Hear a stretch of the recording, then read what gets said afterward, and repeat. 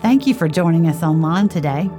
We hope you've had a great spring break, and we can't wait to worship with you in person this Easter Sunday. If you called Journey home, we want to say a special thank you for supporting the vision of Journey to engage people in the process of knowing Jesus Christ. As always, you can give at any time, anywhere, by texting Journey CC to 77977 or by visiting our website at journeycommunity.net. We want to say welcome to our Good Friday experience, and we're going to participate in communion in a minute. But it's interesting to me that we even call it Good Friday. Good Friday, I mean, what was so good about Good Friday? I mean, somebody died. Yeah, for sure. When you look at the whole story, it's very sad, it's traumatic. And when I think about it growing up, the only thing that was good about Good Friday was we got Friday off for school. Yeah. So that made it good. But I think there is a lesson that we can learn as we continue to try to model our life after Jesus Christ. Doing all of this that leads up to his crucifixion, Jesus was constantly telling the disciples and warning them or forecasting or giving them foresight of what was to come, but they wouldn't get it. They wouldn't listen. I think about when Mary comes with her alabaster box and she breaks the oil over Jesus and the disciples were upset. They literally say in Matthew 26, 10 through 12, but Jesus, aware of this, said to them, "Why do you trouble this woman? For she has done a beautiful thing for me. For you always have the poor with you, but you will not always have me. In pouring this ointment on my body, she has done it to prepare me for burial." Number one, telling them what she's about to do. I like the word, though, preparing. Mm-hmm. I mean, actually, the whole week leading up to that moment, it was a week of preparation. It was. You go to the Lord's Supper, and he's sitting at the table, knowing that the disciples, one of them was going to betray him, and Peter was going to deny him. Matthew 26:21 says, and as they were eating, he said, "Truly I say to you, one of you will betray me." And then Judas says, "Is it our Rabbi?" And he said, "You have said so." Like literally, Jesus is standing right in front of him, and he says to him, It is you. Yep. You're the one that's going to do it. It still blows me out of the water. Judas ate. Yes, he did. I mean, Judas was right there. Jesus knew what was going to happen, but Judas still was in fellowship with the Father. And so, there again, perspective. And the lesson that we can learn about Christ's perspective, knowing all of the anguish that he was going to go through and everything that he was going to endure, he still loved, he still forgave, he washed their feet. That's right. Before this, he still served them. So even though they're going to do all these bad things are going to happen to him, and he was suffering, and to the point when they go in the Garden of Gethsemane and he's trying to pray that blood is percolating because he's under so much stress. Mm-hmm. Even if all of that is happening, he still loved them. Yep. He still loved us. And he knew this, and this is one of the, I mean, I get chill bumps thinking about it. Like he knew that all of them would abandon him.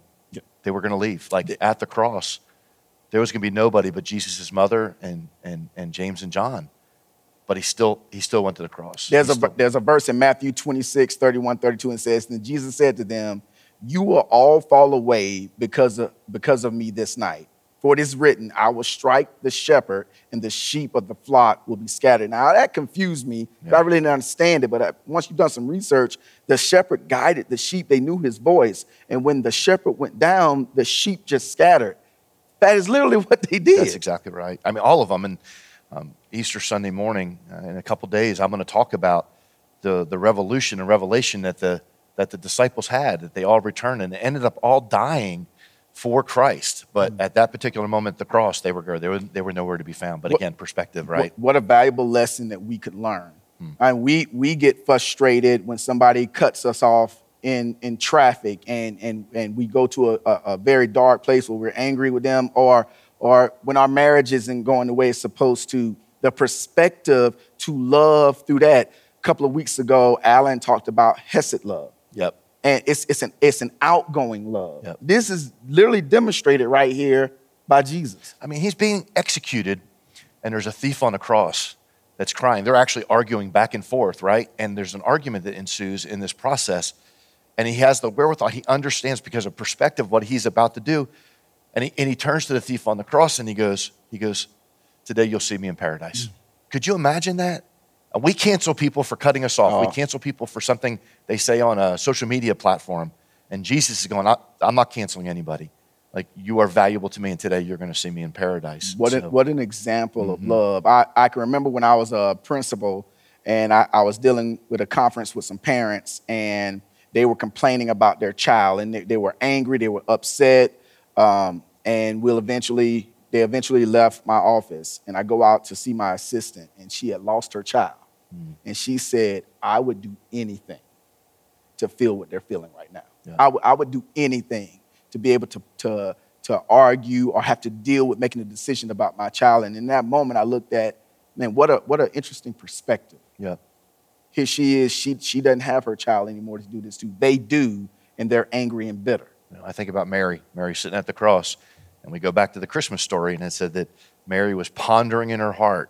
And I think the Holy Spirit had already quickened her, even at at birth, that this son was going to be sacrificed. And now she's sitting at the cross looking at her son up there. Perspective. What's a big takeaway?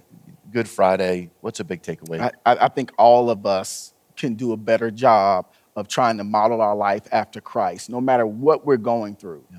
Jesus should be the focal point. Jesus should be the center of our joy. It's our firm foundation. And if we're truly living on that, then our perspective should be like his. Well, it's interesting because I used an illustration a couple years ago, and I thought about it, and it has everything to do with perspective. You were an athlete, and you played sports. It's Masters Week here. We're thinking about golf, and we're busy, and part of the reason we're doing this online is because we realize but we shouldn't be too busy to slow down and remember the cross and remember what Jesus did. But you played football, and a football costs maybe $100 in your hands. But I put that thing in Tom Brady's hands, and it's priceless. It's millions of dollars. We debate around the office a lot about the best basketball player that ever played the sport, basketball. And some say Kobe, some say Michael, some say, whoever, LeBron. But you put a basketball in my hands, it's worth the price of the basketball. That's Absolutely. It. But you put it in their hands, it's millions and millions of dollars. Put a golf club and you can go. And I was thinking about this because I've built some houses before. I know how to build stuff. It's perspective. But you put a hammer and a nail in my hand, and it's worth the price of the hammer and nail. But you put a nail, amen, in the hand of the master, and it changes everything. Everything. And that master that went to that cross with a nail in his hand and his nail in his feet, that price that he paid was us. So he went to the cross for us, that while we were yet sinners, he went and did what we couldn't do for ourselves. And that, to me, is what Good Friday's about. Amen. Now, I know Sunday's coming, but Friday's here right now. I know chapter 4 is going to be written one day, but we're still in chapter 1. And so how do we do that? And I think that's part of what Jesus did that last night. When you look at Holy Week, he comes in Palm Sunday, and everybody's shouting Hosanna. Celebrating him. They love him, but they're the same ones that are yelling Crucify on Friday night. He goes through Monday, Thursday, he goes through the Garden of Gethsemane, he goes to the cross. But the moment when he's at the Last Supper, you just talked about it. He knew all that was going to go on. He broke bread. And he said, do this. Remind yourself of how important that nail in my hand is. That he was willing to have the Father turn his back. And he yelled out, Dad, why are you forsaking me? And it was because he loved us so much.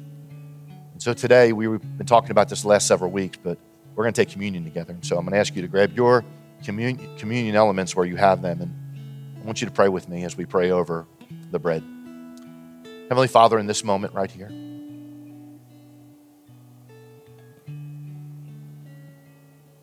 I am completely overwhelmed by your love.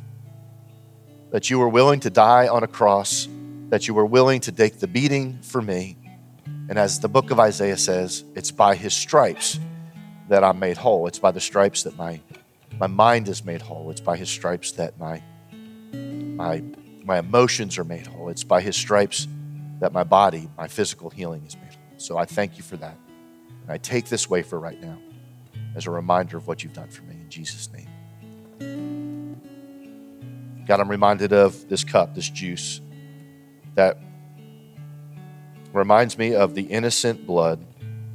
It reminds me of the phrase that says, the Lamb of God that would be slain for for the forgiveness of our sins, that his blood would take away every one of my sins.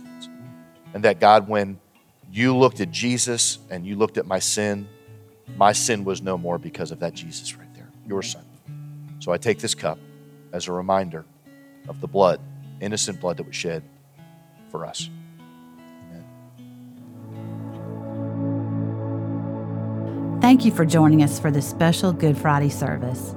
If you feel you're ready to take a next step, or if you need prayer, email us at nextsteps@journeycommunity.net. For Easter, we will be having services at our normal times of 9 a.m., 10:30 a.m., and noon on our Evans campus, and 11 a.m. on our Sherwood campus. Looking forward to seeing you this Sunday.